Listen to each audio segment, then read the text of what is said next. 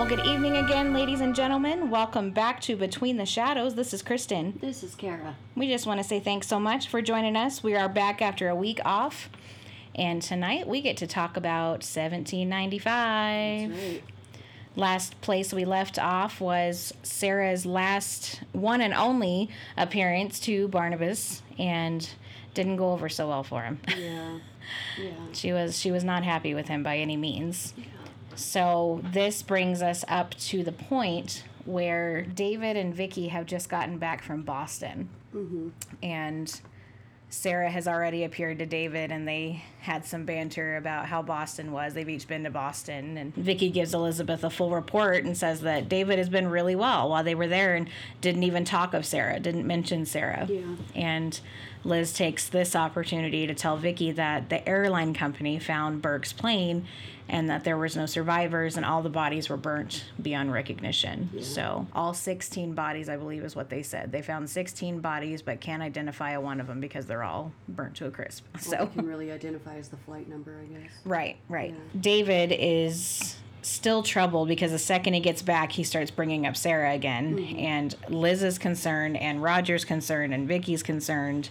The only one who isn't really concerned is Carolyn, because she's under Barnabas's power, and she's been aiding Barnabas in his endeavors to keep a secret, to make sure that David doesn't know anything about him, because he's still worried that David knows something. Yeah. So the Collins family, they're in desperate need of helping David, and there is one point when he's sitting in his bedroom and Sarah has come to him, and this is the final time that we see Sarah before we go back into the past, of course. But Sarah tells David that the dead are trying to get someone at Collinwood. Mm-hmm. And David was like, oh my gosh, is it me? Is it my Aunt Elizabeth? Is it Carolyn? And she's like, I can't tell you who.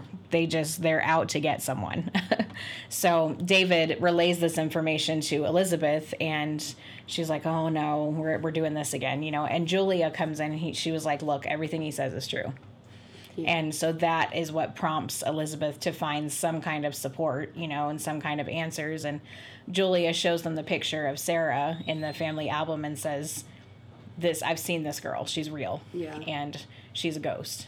And it ends up being Roger's idea, I think, to just do the seance, right? I think so. He's like, well, if she's around here, then let's just try to get in contact. It was either Roger's idea or Julia's idea. Yeah. Because, if Sarah is a ghost, let's have a seance. I believe, Yeah. One of them was just like, well, if she's a ghost. Again, with the Collins family, they're out of answers. They need answers, so their go-to is a seance. And this is the big one. This is the one where everything changes. Yeah. So Barnabas has been sitting at the old house, and he's been stewing about Sarah. Yeah. Because of the way it ended. Mm-hmm. And he refuses the seance. He tells Elizabeth this is ridiculous, and who cares what Sarah is, and she accuses Barnabas of being obstructive. And he was like, well, I don't want to be that. And then Julia comes in, and she was like, well, you better show yourself, because I'm going to show myself. And he was like, well, what if Dave Woodard shows up and starts talking? And she was like, he'll name you, not me. Yeah. And yeah.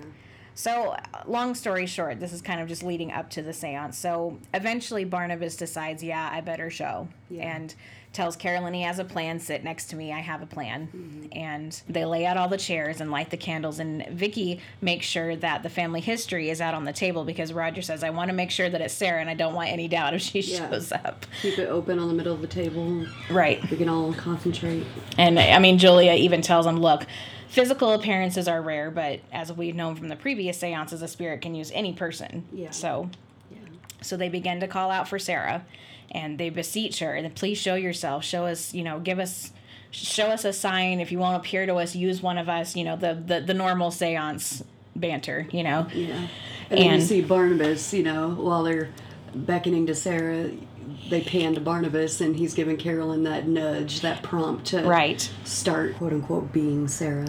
Right, exactly. The candles blow out, and London Bridge can be heard, and that's when he gives Carolyn the little bit of nod, Mm-hmm. And so she, quote unquote, goes into the trance and tries to tell the family that Sarah doesn't know anyone named David and has no friend, and just to throw them off. But Sarah does show up for real, and the person she uses is the person that Josette used, and seems to be the only person that gets used in a seance. She speaks through Vicky.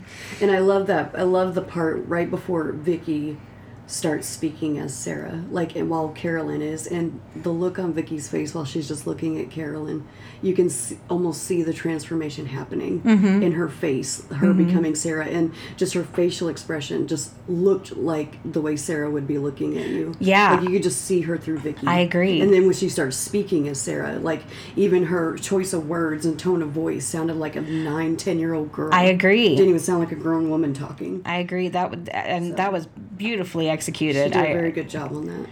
She ends up telling the family, look, she's lying. She's not Sarah Collins. I'm Sarah Collins. And I showed up to her and she's lying, you know, and she knows me. I've shown myself to her, and she said that she won't show herself to anyone again. And the others ask her, you know, why do you show up? Why do you talk to David? Why do you play with him? And she says to tell him the story of how it all began. And then she begins to relive the day that her new governess shows up. And she seems to be asking Barnabas if he'll still love her when he marries Josette. And then the light goes out and Vicky screams. Yeah. And when Barnabas gets the lights turned on again, Vicky's gone, and there's this strange woman in her place. She's dressed in the period clothes and says that her name is Phyllis Wick, and she's been engaged by Mrs. Collins to be a governess to a 9-year-old girl named Sarah. So the family's like, what?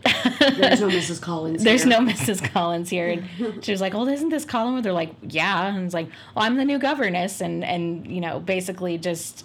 They're like, what is your name? Why are you here? She's like, I'm here to be a new governess to a 9-year-old girl named Sarah Collins. Right. And they're like, what? Yeah, so the family is just... So instead of getting the reactions from the family like you think you would, everything just freezes. It freezes. Everything just stands still. Nobody moves. And they go to Victoria. And that's where we're left in 1967. It just, everything freezes. Time stands still. I don't know if it was like just poor film editing or whatever, but I loved how it actually did freeze. Yeah. Like the film froze and everybody in that drawing room just froze. It was incredible. Whether it was poor editing or whatever. I don't know. I think that's exactly how it's supposed to be. Like for a 9-year-old girl named Sarah, and then everything just stopped. Literally just... And the camera panned out a little bit. And of course, it's dark shadow, so you see the little microphone in the corner. But the boom mic. But just the way everybody froze on cue, I thought it was awesome. I just love it so much. And then Vicky finds herself in the woods right in front of the old house.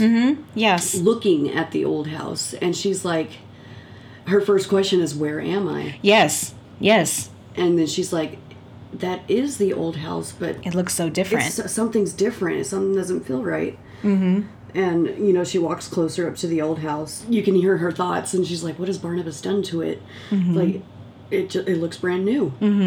And she hasn't caught on what's happened to her, you know? And she's walking up to the old house just as, well, Barnabas walks out, you know? The front door opens, and she just... Oh my goodness, Barnabas. She's so relieved. Thank goodness. Yes. She's like, I don't know what's happened, but I must have gotten lost in the woods.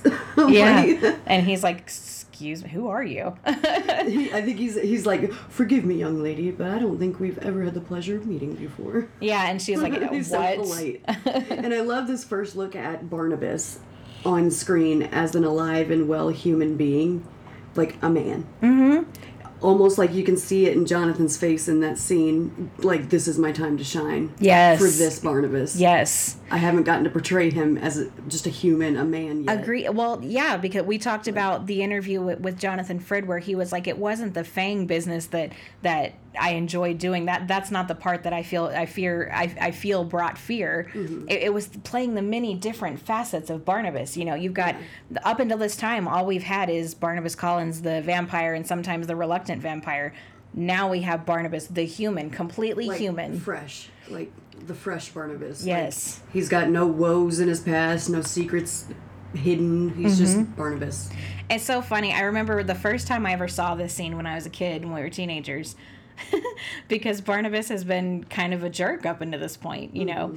And then he walks out of the old house and she says, Barnabas, and the look on his face, he just turns around because he's very surprised. I'm like, oh crap, he's gonna get her, forgetting that, you know, he's not a vampire anymore, you know. But, or I say anymore, this is obviously before, but he comes out and she's trying to convince him and everything that they know each other, but he's just trying to convince her right back that they haven't. I don't know you. And she happens to notice his clothes, makes a comment about the clothes he's wearing. Then the door opens again, and there's Sarah. Alive and well. Sarah pops out, and the first thing she says is, "It's her, it's her." Yes. Goes on about that this is my new governess, and Barnabas is like, "Is that who you are?" Right. She was like, "You have no way of knowing that, Sarah." And and she's like, "Yeah, but I drew a picture of her." And it looked exactly like Vicky in little 9-year-old cartoon form. Yeah. I mean, and I'm just going to go off on a trail real quick about Sarah, and jump forward just a little bit, because she does end up showing Vicky the drawing that she's talking about. And I don't know if it's just because costume designers knew what Vicky was already going to wear, or if I like to look at it as maybe Sarah's a little clairvoyant as well. I kind of wondered that myself. In tune with, she's deeper than she looks. You know what I mean? Right. Because how could she have possibly known? I mean, this is 1795. How could she have possibly known what her governess was going to look like? And Barnabas commented on that. He's like, you've never even seen her. How do you know? Like, even down to the cute little ribbon bow she had in her hair. Yes. And her hairstyle. Like, I don't know. I like to think it was that, and not that they knew what Vicky was going to wear in the coming scene. Oh, no, I absolutely agree with that. I like to think of it that way. And maybe that's where David kind of got it from, too. I agree. And maybe that's why Sarah talks to David. Because it could be because he's open to it. His mind is open. And I'm just saying... The mind of a child. Yes. The faith of a child. Also, it's the Collinses. Collinses have been talking to ghosts for centuries, and been inside the black arts and whatever. I fully believe that this could have happened to Sarah. Yeah. So Sarah goes out there and she's like, it's her, and Barnabas is like, you're supposed to be in there taking a nap, little girl. Yep. I laid you down like 15 minutes ago. Yep. And so he's trying to get Sarah back in the house. Finally, she goes back inside. Vicky, talking to Barnabas some more, learns that Collinwood, the big house, is still under construction. Like, it doesn't even exist right now, because she's like, I live at Collinwood. He's like, you live here? Right. The old house. Right. She's like, no, the mansion on the hill. He's like, that's funny, because it's not even done He was yet. like, nobody's lived there yet. And she still hasn't grasped what's happened to her.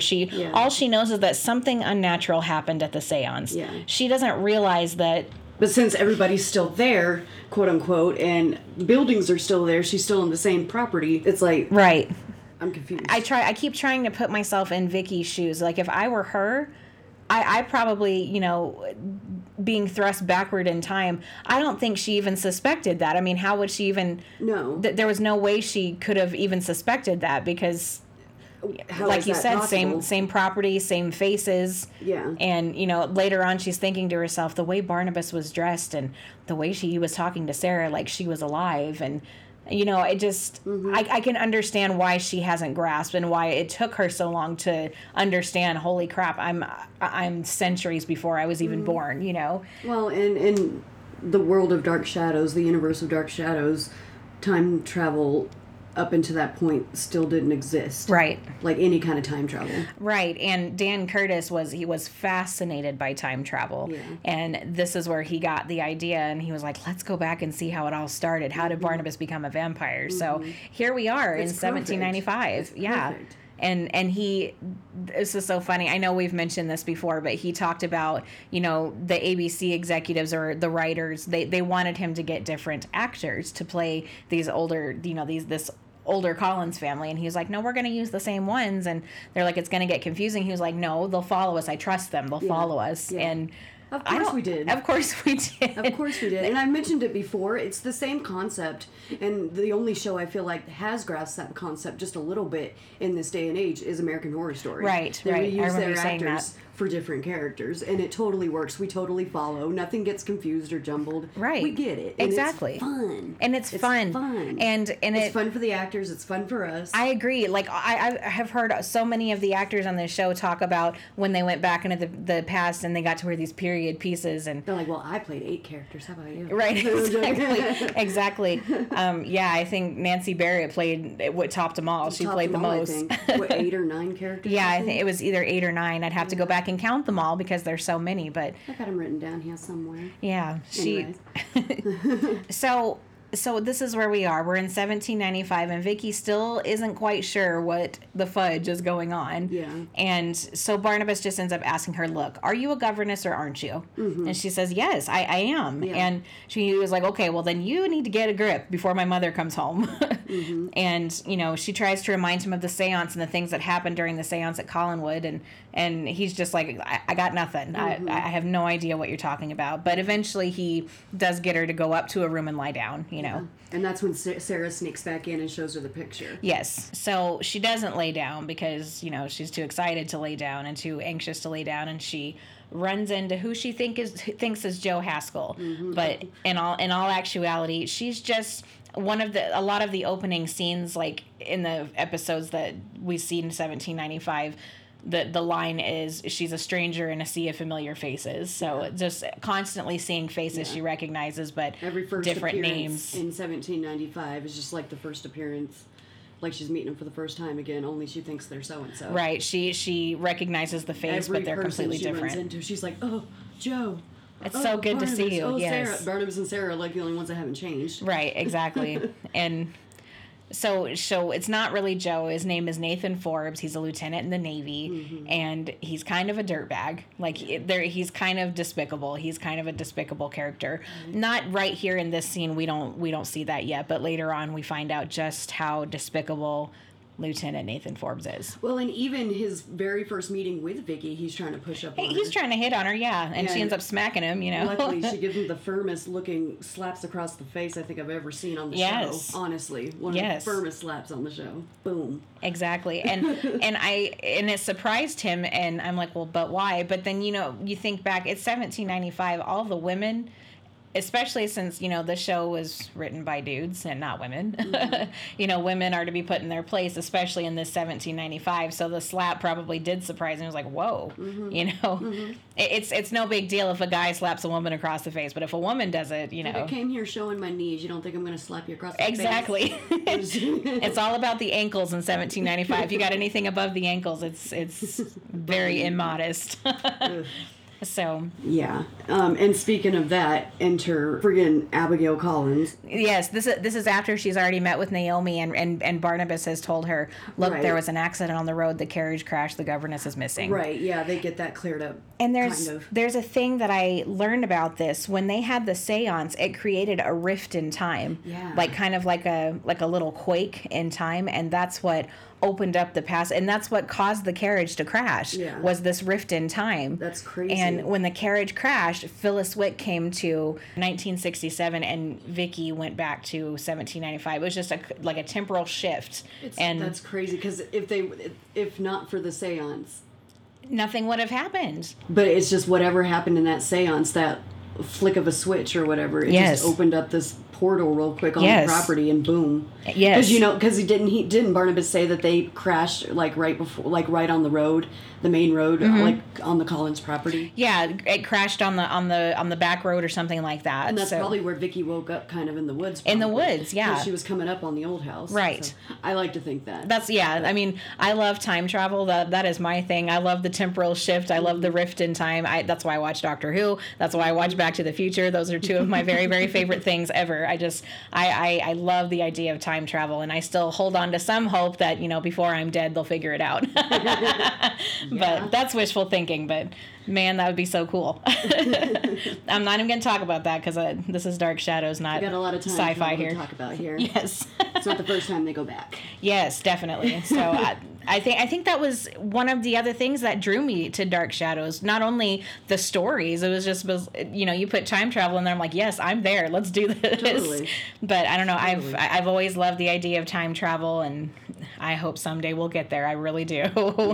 Yeah. But that's when Abigail comes on the scene, and she's sitting next to Vicky's bed while Vicky's sleeping or whatever. Watching her sleep like a creepo. I just, Vicky wakes up, and she's in that red maroon dress that Sarah drew her picture in. Yep. She wakes up in this and is like, where did these clothes come from? And Abigail's like, it belonged to one of the servants or whatever. It's like, you were dressed entirely immodest, you know. Shockingly immodest, to say the least. Yes. Good old Abigail. And, she just questions and berates her more like everybody else did, trying to get whatever information they can out of her, and eventually twisting Vicky's answers and convincing herself that she's possessed by the devil. You're possessed by the devil, yes. And takes Vicky's 1966 clothes to burn them. Yes. And just walks out of the room, and I'll figure you out later. Yes. Vicky somehow, she must have been on the main floor, because she said she escapes out the window, and that she runs over to the mansion that's under construction. Now, in 1967, the servants' quarters is on the ground level. So I wonder if the servants' quarters is on the ground level in the old house too. I mean, I would only assume. Because they're like in the back of the house by the kitchen. Typically. Right. Typically, yeah.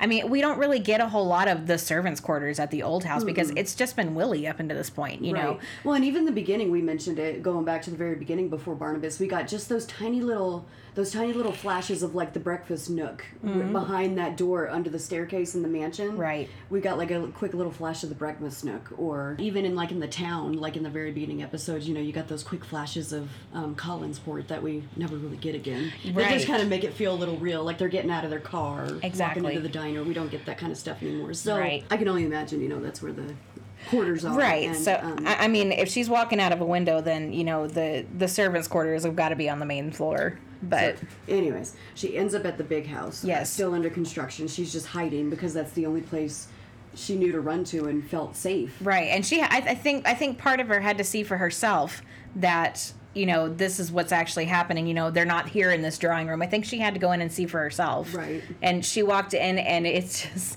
not in ruins. It's in...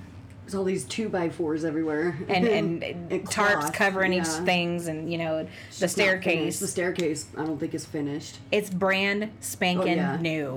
Brand spanking new. And so new that there's no furniture in there. There's no wall hangings. It's just... And at that moment, we don't get past the foyer. Right. We just see the foyer. Yeah. Yeah, the foyer, sorry. And she's walking around going, oh my God, I can't believe this is happening. This can't be happening. And then in walks Jeremiah. Doesn't she hear a hello? Yes. Hello? And she, oh my God, Burke. Yeah, she runs up and throws her arms around him, and that broke my heart just a little bit. And she was like, hold on, I'm sorry. You're not Burke. Yeah, but literally, like, it was a second, oh, Burke. And then she literally changed her tone a second later. And was like, I'm so sorry. I'm really sorry. He's like, what you gotta be sorry about? It was a simple mistake. Oh God. Jeremiah was so sweet and tender. He was so precious to her. And again, we've talked about this. Mitch Ryan. Mm-hmm.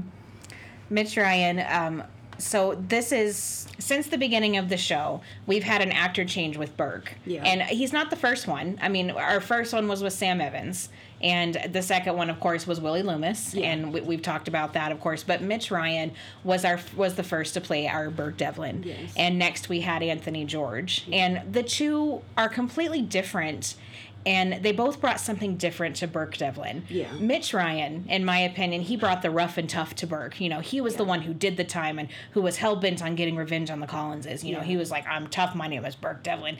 By the time Anthony George came along, and he was cast as Burke, he's over his revenge on the Collinses, and he's very much in love with Vicky. Yeah. And the ice chips have kind of fallen from his shoulders, and we get to see a much softer Burke. Yeah. And that aspect of Burke, I thought, was executed beautifully with Anthony George, and I thought the rough and tough Burke was executed beautifully by Mitch Ryan. So So keeping that in mind, I believe that Anthony George was the best person of the two to play Jeremiah Collins. Yeah, not even Burke. We're not even talking about Burke. Yeah, now we're on Jeremiah Collins. He was because Mitch Ryan was, he just had that tough exterior that I don't think would have come off with Jeremiah. He wouldn't have been as likable. I agree. Think. I don't know, because we didn't get a chance to see it, but that's just my opinion. Like, every time I try to picture Mitch Ryan in the period clothes and try to picture him as Jeremiah, I can't. He's Burke. Yeah. He's Burke Devlin. Yeah. Now, I think if Mitch Ryan had stayed on the show and just played Burke, they could have totally brought on Anthony George to play Jeremiah. Yeah. I mean, honestly, it's crazy how much they resembled each other anyways, I think. So, I mean, that's my opinion. I think that Anthony George brought the tender, loving aspect to both Burke Devlin and to Jeremiah. And Jeremiah was sweet, and he was patient and soft-spoken with Vicky, and he definitely showed that when they met at Collinwood. And he helped her, he helped her, and he told her how to get in with Joshua and Naomi and how to tell her story that would allow them to let her be the new governess, because at this point they're all, oh, this girl's crazy, you know. He's like, well, he's on his way home and we need to come up with a story now. Right. So and he even goes down to talk to Joshua and says, I've come into contact with her. She's fine. Mm-hmm. She's just scared. Mm-hmm. She crashed on the road. She doesn't know who she is. She's had a little bit of amnesia. And, you know, and Abigail, of course, well, why didn't she tell us that? Well, it's not like you really gave her a chance, you know? Yeah. While she's down there giving Naomi the same degree she was giving Vicky. Like the woman of the house, the matron of the house. This goes back to the woman being in her place, you know? Which was kind of, it was just a little bit irritating. And she sits there and she Naomi pops up and says, may I say something? You know, like speak your mind, woman. Yeah. And Joshua was like, well, of course, my dear, your thoughts are, your opinion's always welcome, you know? Yeah. And next to your sis. Right. We didn't talk about this, but Naomi is, of course, played by Joan Bennett, who is Elizabeth Stoddard. And Vicky came into contact with her and was like, Mrs. Stoddard, you know, and so that was her first encounter with the matriarch of the house, you know, the mistress of the house. Yeah. So long story short, Joshua does decide to let Vicky stay and be a governess to Sarah. Kind of like on a trial run. We're going to test you out, see how things go, see how Sarah likes you. Right, exactly. Like that. And that's pretty much all the introductions up until literally a knock on the door from the next episode. Yes. Enters Angelique. Yes. Here she Angelique. Comes. And I have been waiting to talk about Angelique. She, oh, Laura Parker, if you are out there listening, girl, she was wonderful. And Angelique shows up after Barnabas has been pacing up and down the drawing room floor because Josette's ship is late. Right. And it's raining outside and he's panicked and didn't even go to work that day because he was so panicked, and his dad Joshua Collins is giving him a hard time. Giving him grief. And my gout keeps me in. What keeps you here? You know? The part I did jump ahead just a little bit, but before Angelique does knock on the door, Vicky meets Barnabas in the drawing room, and he's just kind of pacing up and down the drawing room floor, looking out the window and just whatever, you know, and Vicky comes in and he's worried about Josette's boat because the boat is 2 weeks late. I think he said it was a week late. Yeah. At that point, he said it had been a week. And then a couple of episodes later, when the Dupreys actually get there, Jeremiah was like, well, your ship was 2 weeks late, sir. Okay. So I think maybe it was a week later that he had said this. So I'm sorry. Go ahead. No, cool. But yeah, he's like, it's a week late or whatever. And basically, Vicky, she has the family history book. She's read it. She knows what's to come. She thinks she knows. So she's like, no. They'll arrive safely. Everything will be fine. And Barnabas is like, what? He's like, you say that so sure. I believe you. Mm-hmm. Are you psychic? I love that. Even then, he was interested. I love that. He's like, because I've always wanted to meet one. I love that. She's like, no, I'm not. And she stumbles over it. She's like, crap. She's like, oh, no. But anyways, that's when Angelique, of course, then they get the knock on the door. And then he's kind of dumbfounded because it's not Josette, but it's Angelique. One of the boats did arrive. Right. So she comes in, it's pouring rain and storming outside, and their carriage got stuck in the mud or whatever. And she left the Countess, Josette's aunt, back in the wagon while she ran up to the old house, the mansion at the time. Yes. And to get help, to get the It's too far for my lady to walk, because I think is what she said. Yeah. Jeremiah and I think Barnabas go out to help. And Angelique goes with them. She's like, "Oh no, I can never leave her." No. Right. Whatever. Anyway, so they get back. Everything's hunky dory. Natalie Dupre. I love her, probably just because it's Grayson Hall, but I love her. Any character she's playing, I'm down. Yeah, I love any character she's playing. But Natalie, I love the spunk with Natalie. She will tell you how it is. Tell you what she thinks. Yes. She don't care. And maybe that's the riches in them. Like, yeah, they have that pedestal. It's a very rich family. They're not royalty, but they're very close. Yeah. Because the Dupreys own a sugar plantation. They are in the sugar cane business. Yeah.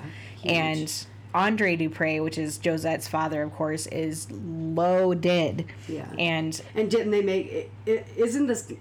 Correct me if I'm wrong, but is it kind of maybe like an arranged marriage, to, like business-wise, for like the shipping fleets to help ship out the sugar and everything, or... Well, I mean, I guess that could have been part of it, but Barnabas and Josette meeting, they actually did fall in love, and which is what we're leading up to here with Angelique arriving. But Joshua even mentioned to Barnabas while he's sitting there giving him crap about not being at work and being at home worrying about the ship, marriages were better when they were arranged, and this word love is only in woman's novels, and a woman's not a future.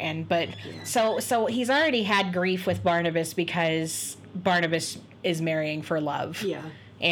But being that, the only reason Joshua's okay with this is because of how rich Andre Dupre is. Yes. Yeah. They could become business partners, and so no, it wasn't an arranged marriage, but it was lucrative for everyone involved. Joshua found a silver lining. Yes, definitely. And with Joshua, it's all about business, and I have to wonder if Joshua and Naomi were an arranged marriage, because they don't seem to be in love at all. No, and I swear Joshua didn't even start to show any kind of emotion towards his wife until she was gone. She was dying, yeah. So I mean, I think that maybe that's why I bring that up, because I felt that way too with Joshua and Naomi. Like maybe it was just a business, like a arranged marriage. Right, and there's another scene where Barnabas has gone off to help the Countess, after Angelique shows up. Yeah. And she's upstairs drinking because that's what Naomi does to cope with this family. Joshua's always sitting her to her room, so she just sits up there and drinks. She sits up there and drinks, and he was like, well, that's fine. That's too fine a brandy to be drinking at this time of day. And so he pours it back in the crystal. Right. And then tells her, hey, Natalie Dupre is here. And she's like, okay, I'll go get the rooms ready. He was like looking like that. And I'm like, what's wrong with the way she looks? She didn't look anyway, but good. Yeah, exactly. I mean, I didn't see nothing, girl. Joan Bennett was made for this period. I'm just saying. I mean, she looked beautiful and regal, even more regal than she did as Elizabeth. Mm-hmm. And Elizabeth was pretty. Clothes on her made it even better. I mean, Elizabeth was pretty friggin' regal, but Naomi Collins, man.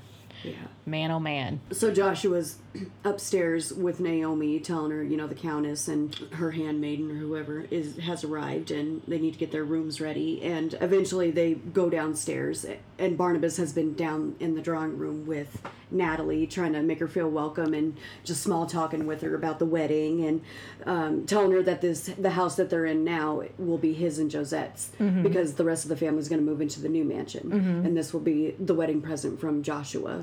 Right. For Barnabas and Josette. And Natalie's got something to say about the furniture. She's like, well, I hope they take all the furniture with them. Yeah, yeah. So finally his parents come down. They introduce themselves and la-chi-da. They do more small talk. And mm-hmm. next scene, pretty much, you see the Countess and Barnabas sitting down reading tarot cards. Mm-hmm. So Natalie's just reading her cards like she does every day.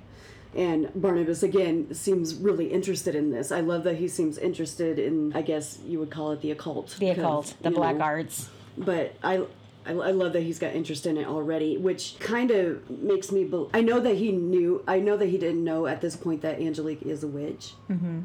But you gotta wonder sometimes if that was maybe part of their short relationship, like maybe talking about some of that stuff, or like it could be. I don't know. It's one of those bunny trails I like to think about. I mean, and Natalie Dupre knew that Angelique's mother was a witch. Yeah, and conjured up these spells and these potions and stuff. So I mean, and that's why Angelique's still around, right? Because Natalie and her mom. Yeah, I think Natalie's mom was her handmaiden before Angelique was. So I mean, there's a lot of history there. Yeah. So, and she sees something in the cards, like the card of death is sitting next to the bride or something, the bride card, the woman card, I don't know, the lover or whatever, something like that. And the high priestess, that's what it is. Thank you.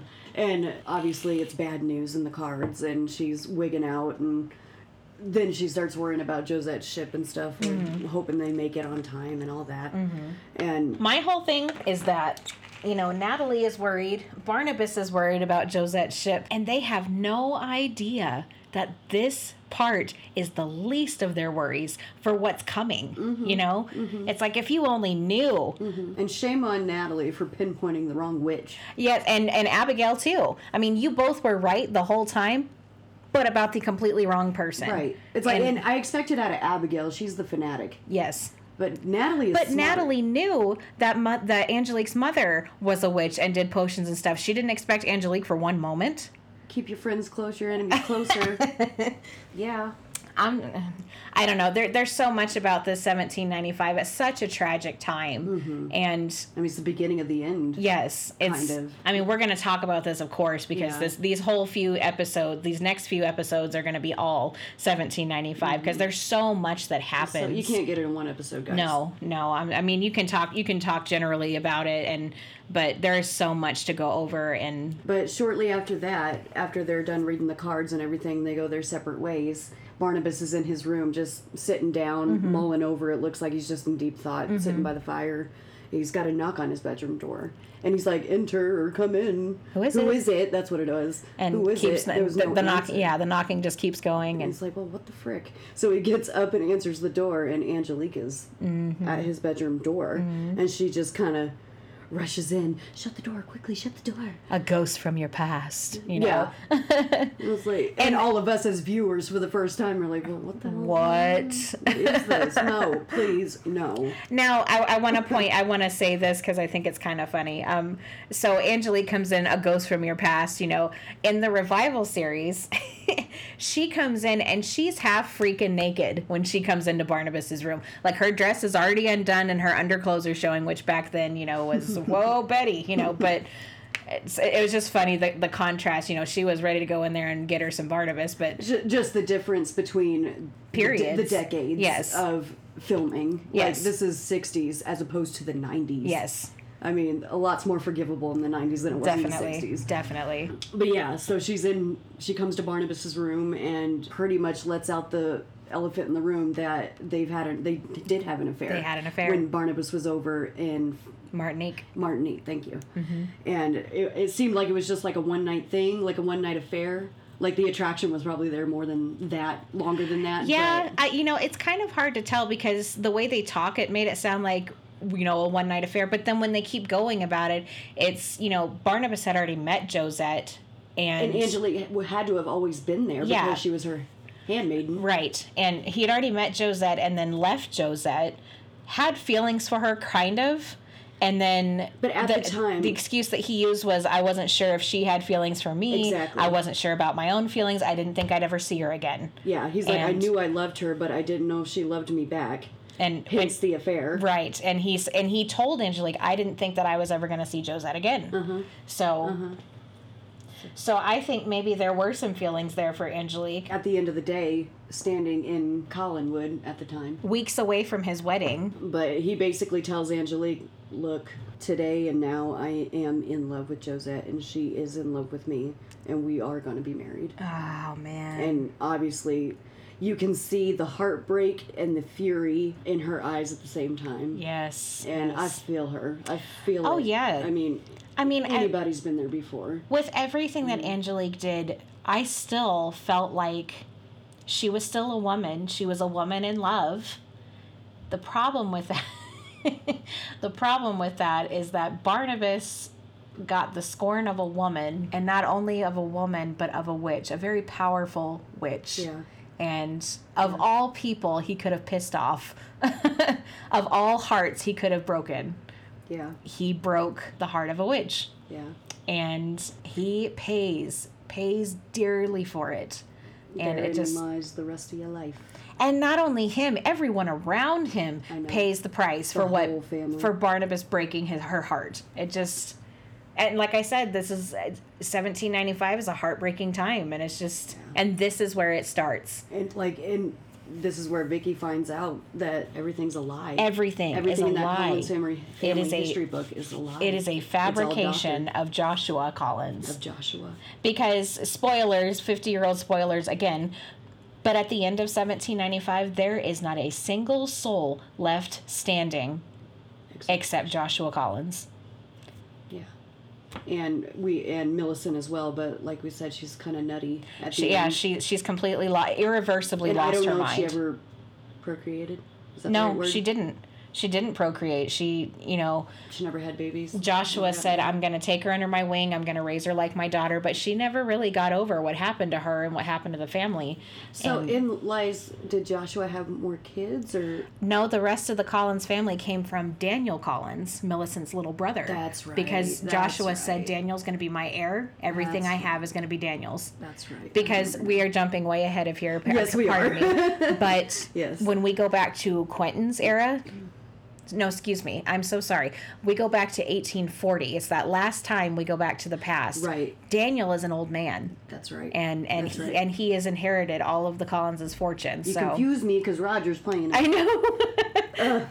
Roger always plays the patriarch of the family, and it just like Liz. It gets confusing with all of his roles, but yeah. So. Getting back on track. Back in track, please, because we got lots to talk about. So basically, he tells Angelique, I can't do it. I don't deny what I felt for you at one point and what happened, but it's not going to happen. Right. She was like, so all those nights, and this is what makes me think it wasn't a one-night stand. All those nights in Martinique, did they mean nothing? He was like, they did, but only then. Now I'm in love with Josette. I love her. Yeah. And I have an honor to uphold as well, and I ain't going to do that. Yes. So, again, pretty much end of episode, and literally the next episode, Andre is now knocking on the front door. And this time there is nobody there. There's nobody there to meet him. There's no family member to open the door. Yep, so he helps himself to the front door, and cranky as can be. Nobody can greet me. What kind of family is this? They've been traveling for months, so Andre Dupre, I understand. I get it. But but before Andre Dupre walks through the door, we see a scene where Barnabas has broken Angelique's heart and she's out for blood. So she comes into the drawing room and finds a little toy soldier and asks Jeremiah, he's like, what is this? And he was like, oh, that's a member of the regiment, and she's like, what are you talking about? She's like, that's what Barnabas called it when he was a kid. Those are Barnabas's dolls, Sarah plays with them now. And she's like, aha, so she takes the doll and she's like, oh, I'll take it back to the nursery. Yeah, she's like, I just want to look at it for a little while, and he's like, yeah, sure, whatever. And so she formulates a plan, and she has got the member of the regiment, which belonged to Barnabas, and Barnabas's handkerchief, and she immediately tries to go to work, but then decides, wait, I'm going to wait till Josette gets here. Yeah. And that's where it all starts. Yeah. All the mysterious things. Josette. Yes. Barnabas is ecstatic. She's made it. She's safe, and Angelique is the first to greet her, after Victoria does, because Victoria is the one who comes down and says, oh, who are you guys? And of course, Vicky's got, after we took a break for just a little bit, Vicky meeting somebody new. Here comes her Maggie. Yes, Maggie and Sam Evans. Yeah, and she's like, what? Right. And Josette notices. She picks up. She's like, is something wrong? She's like, why do you keep staring at me? She's like, I'm sorry. Am I staring? Yeah.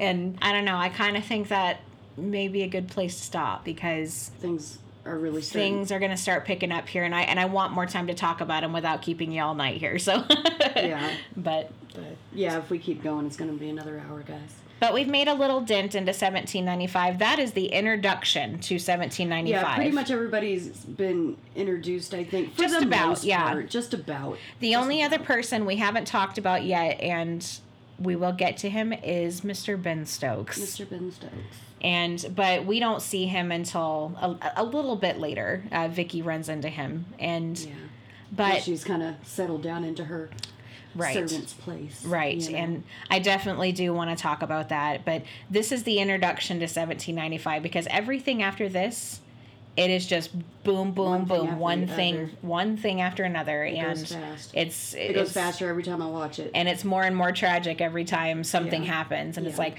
what else can happen? And then this happens, and then this happens. And it's just So next week we're going to continue. We're going to pick up on the storyline and continue in 1795. We just want to say thanks so much for joining us tonight and letting us geek out once again over Dark Shadows. We love the fans. We love the comments, and just keep them coming, guys. We notice every single one. Every single one. We love reading them.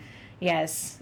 So our email, same as always, is betweentheshadows2021@gmail, or you can find us on Facebook. We have joined several fan groups on Facebook just to mingle and schmooze with you guys, because we can't get enough of Dark Shadows. So just find us, reach out. We see all of your comments and we appreciate them more than you'll know. Thank you so much. Until next week, guys, keep it between us and the shadows. Good night. Good night.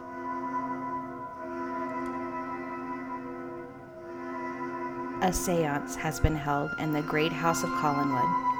A seance which has suspended time and space and sent one girl on an uncertain and frightening journey into the past, back to the year 1795. There, each of the Collins ancestors resembles a present-day member of the Collins family, but the names and relationships have changed, and Victoria Winters finds herself a stranger in a sea of familiar faces. You've been listening to Between the Shadows, a Dark Shadows podcast. All original Dark Shadows music, video clips, images, and media are the sole property of Dan Curtis Productions and is only used to promote Dark Shadows and should not be distributed, copied, or reproduced.